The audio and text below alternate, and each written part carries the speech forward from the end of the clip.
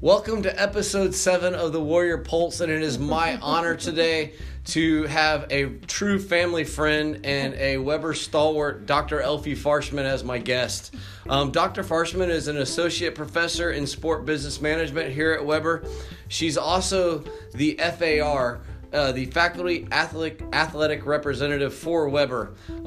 Elfie comes to Weber with so much experience. She has been a part of Weber since 2003. She has won the National Faculty Athletic Representative Award, which is named the Wally Schwartz Faculty Athletic Representative Award for 2015 and 2016. She was also named the Sun Conference Faculty Athletic Representative, that is a mouthful, for the year 2019 and 2020. And she also is included in the Weber Women's Basketball's Ring of Honor here on the campus. On top of being an associate professor teaching undergraduate and graduate classes at Weber, she has been a part of or is currently involved in 14 committees at Weber or the NAIA. She got her undergraduate degree from Transylvania University, which we're going to touch on because, yes, I said Transylvania, and she received her doctorate from FSU. So not only is she a pioneer, she's a Seminole, and she absolutely loves her Colts. So we're going to touch on a lot of those things today. I'm going to start off with a quote, and I'm going to get her comment on that. Success in management and success in sport are derived from the same basic principles, from Will Carling. Dr. Farshman, what does that mean to you in the world of sport business? As far as being a professor,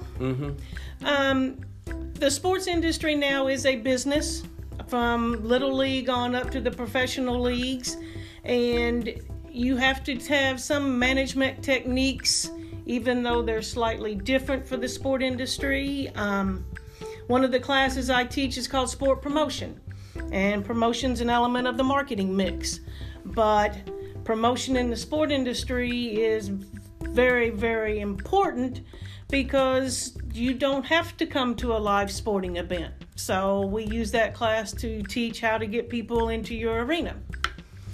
I'll never forget, I actually had the honor of taking classes from Dr. Farshman in my MBA program. And I will never forget walking in the first day, and she says, if you're a fan of sport and you think by working in the sport industry that you're going to get to see sport, you're in the wrong industry. So being in athletics and being in the sport management side of things, you realize that being involved in the sport really means you're more behind the scenes than you are. How hard is that transition for someone, because this is a very athletic-based school, how hard of a transition is that for someone that's like, oh, I love basketball, I'm going to go work for the Magic, and then they realize, wait, I'm working in the back room and I didn't even see one play of the game. How hard is that transition for the students? It is very hard transition for the students. To be honest with you, Trey, we probably get 150 new sport business management majors as freshmen or transfers, and we graduate on an average 50 to 70 of them. Wow. Because they come in, I love sports, I played sports all my life, I want to do a job I love. Well, yeah, but it's more behind the scenes work than anything else. If you get to watch the game, it might be one game a season. I realize as a coach, that is also, people ask me all the time, do you watch tennis on TV? And I'm like, I watch 300 matches a year. I don't need to watch any more. So in the management world, it's the same thing. It's your job. You want to get a break from being in that arena in the dark. You want to go out and play golf and do something different. We're going to go backwards a little bit because everybody has a story, and Dr. Farshman didn't come to Weber just poof, she's here. So you started at Transylvania University, and I was curious about this, and I was so excited to find out you were an athlete, and you played field hockey and basketball. Field hockey is a sport down here in the South that we just don't see. Nope. Basketball is obviously pretty common, but tell me what that field hockey experience was like, and is there anything from field hockey that you've taken into your professional world, and then also the basketball? And by the way, not only did she play field hockey, she was a 3-time MVP in field hockey, and she was a 1-time MVP in basketball. So, you know, when she talks to you in class about your sport, she understands what it means to be a top-level athlete. So I'm just curious if you were able to bring anything to your profession from the sports world. When I went to Transylvania, I was offered a spot to play on the basketball team. And to be honest with you, I never had heard of field hockey before then. However, the basketball coach, in addition to being the PE teacher, was also the field hockey coach. So she's like, Elfie, why don't you try field hockey? I don't know what it is. What do we do with it? She said, oh, don't worry about it. We use that as conditioning for basketball. So the first year in field hockey, I was on the defensive side of the team. The next 3 years, I was an offensive forward. And I came to really like field hockey more than basketball. Really? Yeah. We weren't very good my freshman year. Number one, we were in Kentucky. We had to play a lot of northern schools, so we played the University of Kentucky and got hit pretty good. But my senior year, we actually won the Kentucky Intercollegiate Athletic Conference and got to go to regionals at William & Mary. William & Mary, yes. So the field hockey, it's funny because I've actually seen the game being played and I've actually never met anybody who played it. With regards to Transylvania, I was doing a little bit of research trying to figure out, and I see this bat logo, and I'm like, oh, cool. That makes so much sense. We've all heard it. We've all seen that stuff.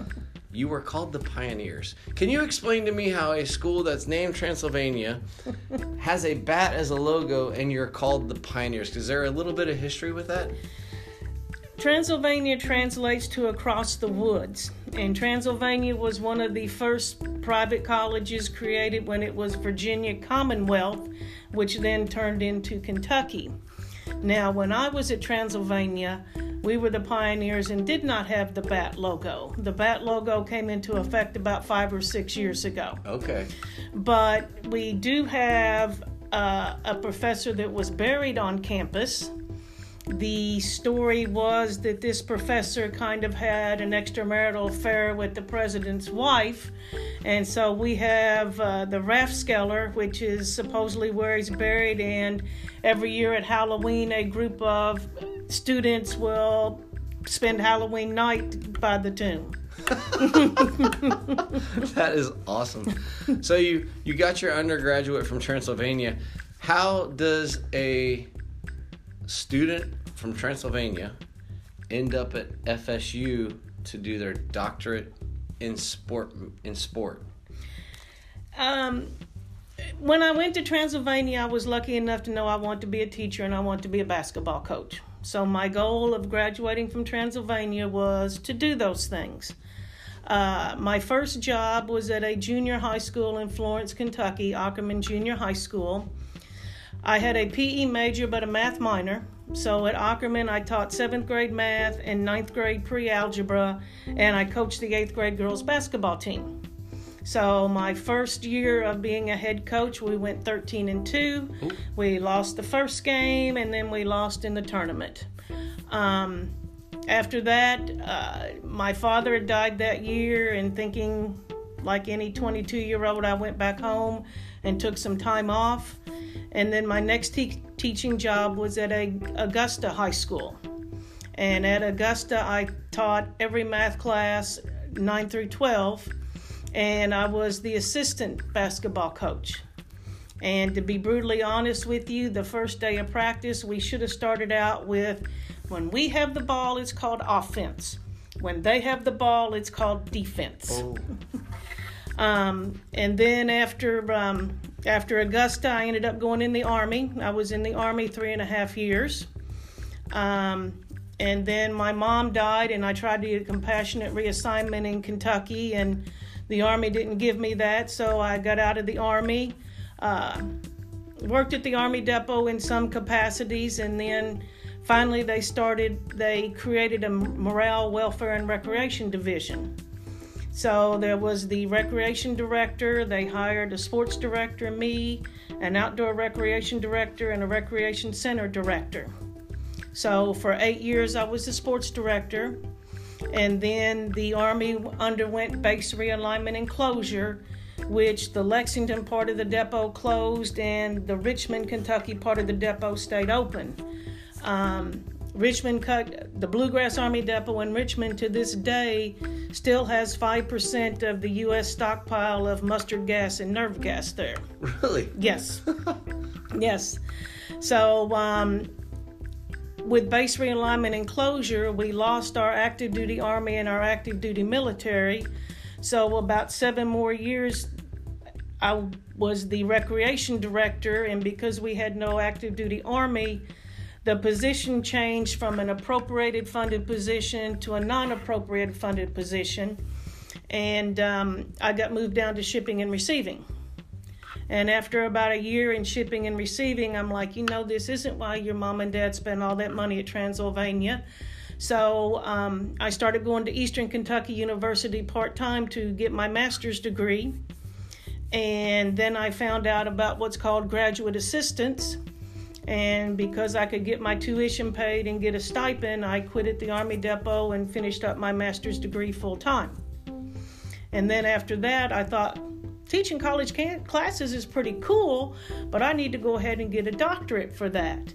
So most of the PE professors at Eastern had gotten their degree from Florida State. Really? So I'm thinking, Florida State, Florida, why not? So that is how I ended up at Florida State. All right, so what you just heard is real life. Your path that you think you're going to be on is going to have twists, turns, forks in the roads, one-way streets, and what you thought you loved is going to get taken away, and you're going to have to find it. So that was awesome. At FSU, you're getting your doctorate. You knew you wanted to teach. Mm-hmm. Did you know what you wanted to teach? Because you had been so involved in math and coaching. Did you kind of think, I want to do sport management, or did you think you wanted to do more on the mathematics, side of things? My experience being the sports director at the Lexington Bluegrass Army Depot was what caused me to go into sport administration. Back when I went to school at Transylvania, the sport management degree was not very well known or very popular. And when I was looking at Eastern to get my master's degree, I saw sport administration, and I'm like, well, I'm already doing that, so why not go ahead and get a degree in it? So both at Eastern and at Florida State, a lot of the sport management was from a liberal arts viewpoint. We didn't have very many business classes that we had to take or anything like that. So it was really cool coming to Weber because I actually get to teach sport management in the business department. And our students have financial accounting, managerial accounting, micro and macroeconomics, principles of finance. So our students are really lucky. They have a Bachelor's of Business Administration with a concentration in sport management. So they can work in the business world. They can work in the sport industry, and if they get a minor, they have actually 3 career paths they can go through once they graduate. So you get your doctorate. You're 2003. You join Weber, mm-hmm. And I've been here a long time myself, off and on, through living in the community, and I'm always curious, why did you stay? And I don't mean that as a negative. Why has this become home? One of the biggest factors of picking Weber is Weber's a teaching school. I've always wanted to teach students. I like reading research, but I don't necessarily want to do research. I can take other people's research and then use it in the classroom.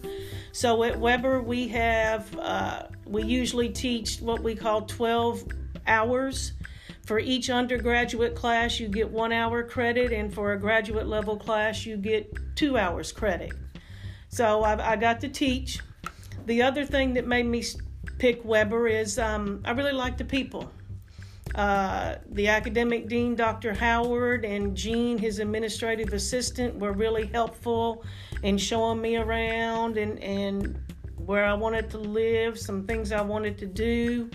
The professors were all very nice, and it was kind of cool. I had the math teacher on one side of me in my office building, had an English teacher on the other side, a management teacher down the road. So I didn't feel like I was just in my own little sport bubble. I was actually in a Weber bubble. The Weber bubble. The funny thing about the Weber, it's hard to pop that Weber bubble. You kind of get into it. So you've been at Weber we're going into the 18th year. You obviously have some downtime. You have some fun. You have some things you enjoy. What are your hobbies? I guess you could say my biggest hobby is playing golf. The good thing about Weber, especially right now, is we do not have classes on Wednesday. So I can get to golf on Wednesday afternoon and Saturday and Sunday. I don't know if I'm getting any better at it, but I do play a lot of golf. And then I guess my second hobby would be watching the Colts play during the NFL season. So speaking of the golf, I've heard you've had a few of those things that are the hard accomplishments. When did you get your hole-in-one, and how did you get it? I got my hole-in-one on July the 4th about 3 years ago at Pinecrest Golf Course. And it was on number 11 hole. It was a par 3, obviously. And I thought I hit a pretty good shot, and I couldn't really see where it went, so we're all going up there, and everybody's like, Elfie, where's your ball? I don't know. I thought it was right here. And then finally Kelly says, did you look in the hole? And I'm like, oh, poop. It is in the hole. So that's my one and only hole-in-one. Pinecrest, for those that don't know, is a course down in the Sebring Avon Park area. It's an old classic Donald Ross design. Actually, there's been some very famous golf played on that course. You talked about the Colts, and you have talked about the Colts a lot. I remember taking classes from you, and if they were in a Monday night game, we didn't really want to make class last too long because the Colts were going to be on. Where did the love of the Colts come from, and how do you sustain the love of the Colts? A long time ago, Life magazine used to be one of the first full-color magazines, and I liked to read when I was little, so in a December issue, they had the Baltimore Colts on the front cover because the Colts were going to go play the Jets. Had nice color pictures, read a lot, so the first football game I ever watched was Super Bowl number 3. Okay. Where the Jets won. As we kind of get towards the end, you have taught so many athletes, so many students, and I was one of those. And I'll never forget, one of my greatest experiences was in the sports ethics class. And I wonder how you feel as a professor who teaches, but also as a fan of sport. Are you ever conflicted with the athletes that you have to teach and the attitude you may see on a field of play? No. In the classroom, while I know they're a student athlete, they're a student. And it doesn't really matter what sport or anything. They're graded on what they do in the classroom. I get a great sense of joy because when I do watch them play, they're my little sport management babies out there, and they're doing well. I think sport has become way too commercialized, and some ethics and have gone out the window because of the amount of money in the sport industry. But I do love sport. I do love my little student athletes out there, and it gives me great pride because we just had graduation a couple days ago, and it's neat to see them where they're going next and to hear from them and see what they've accomplished. You just made me think of two more things. You talked about them separating, and they're your little sport management babies. What's your favorite class that you teach, and is that possible? Is that an impossible question to ask? If I had to pick a favorite, I would probably say it's the undergrad facility and event management class. It is a good class. Because in that class, they put on an event. The class picks an event director, an assistant event director. They pick the heads of their department. And basically, if they ask me for help, I give them help. And for the most part, they've usually put on a good event. And they learn because while the event looks good to the public, they figure out what they did wrong. Lack of planning and maybe getting something organized, lack of planning. One year we did a color run and we set up a color station too close to the coach's parking lot, so some cars were a different color for a few hours. But it's neat because they do it all on their own, and you get to kind of watch how creative and interesting they can be. Awesome. That is that. I actually remember the Mardi Gras 5K that your class put on. Last thing on the ethics side, because I'm with you. I believe that sport is such a primal thing, but it's played. We just interviewed some lacrosse athletes and the Native American history that goes along with lacrosse. And I'm a tennis person, and we call the ball in and out ourselves. And in golf, you call your own penalties. Something that ethics side of things. I saw a meme this weekend because Florida literally threw away the game because they threw the shoe, and I'm seeing a meme now with LSU's Nike cleat. Is it great that Nike's getting, they're getting a great amount of press on a negative event? Is that the kind of stuff that you talk about in class? The ethics class is very interesting. We have about 4 chapters of information that we go through and is testable material. And then for the other weeks, we pick a specific topic to talk about. I do bring up golf and tennis because we have the little commercial video of the guy that touches the ball, and it's like, Coach, I touched the ball. And any team sport athlete will tell me they would never tell the official that because the officials are there to officiate. And usually I have a tennis or golfer in the class, and I'm like, well, Trey, who officiates your all's games? And we call it on our own. So ethics and issues gets interesting every once in a while. Yes. They are fun classes. And if you ever just want to go audit a class, go take a business ethics or a sport ethics class. I'm gonna have 2 things I want you to comment on. One is leadership is inspiring people. Management is keeping the trains running on time. That's from Andy Dunn. How does that work in the sport world as well? Leaders have to have vision, have to have charisma. They need to keep the big picture in mind, where everything's going to go. Managers are kind of the nuts and bolts. They're the ones that put everything in place so that you can accomplish the leader's vision. Managers, I like the management level because you are the doer. Coaches, sometimes I would consider more of the leader because they have the path that you want to go on.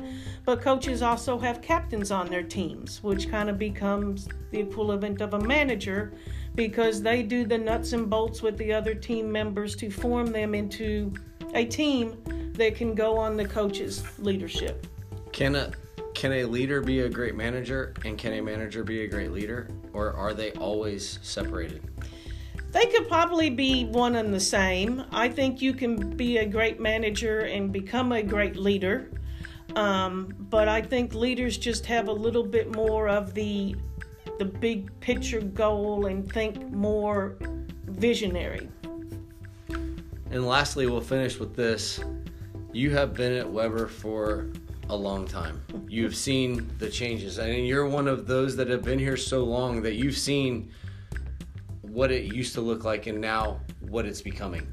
And when I stepped back on campus, although I've been here for a very long time, I noticed I have a different attitude because I see the positive changes that are occurring. What does it mean to you to be a Warrior, and has that changed over the years? I don't think it really has changed that much over the years. Being a Warrior really became part of the Weber family. I've had a lot of great friends. Your mom and dad have me over for Thanksgiving and Christmas every year. Nancy Nichols has had me over, so it really became more of a family.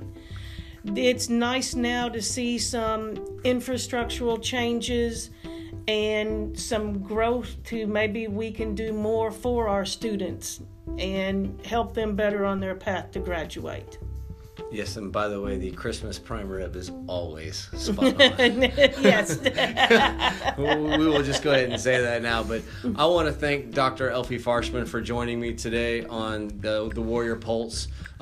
If you ever get a chance, Elfie's always at athletic events. She's always involved with her students. She's always involved with the athletes, whether that's as the faculty athletic representative or just as a fan.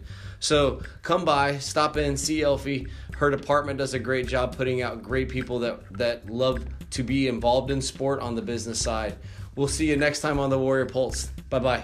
Thank you, Trey.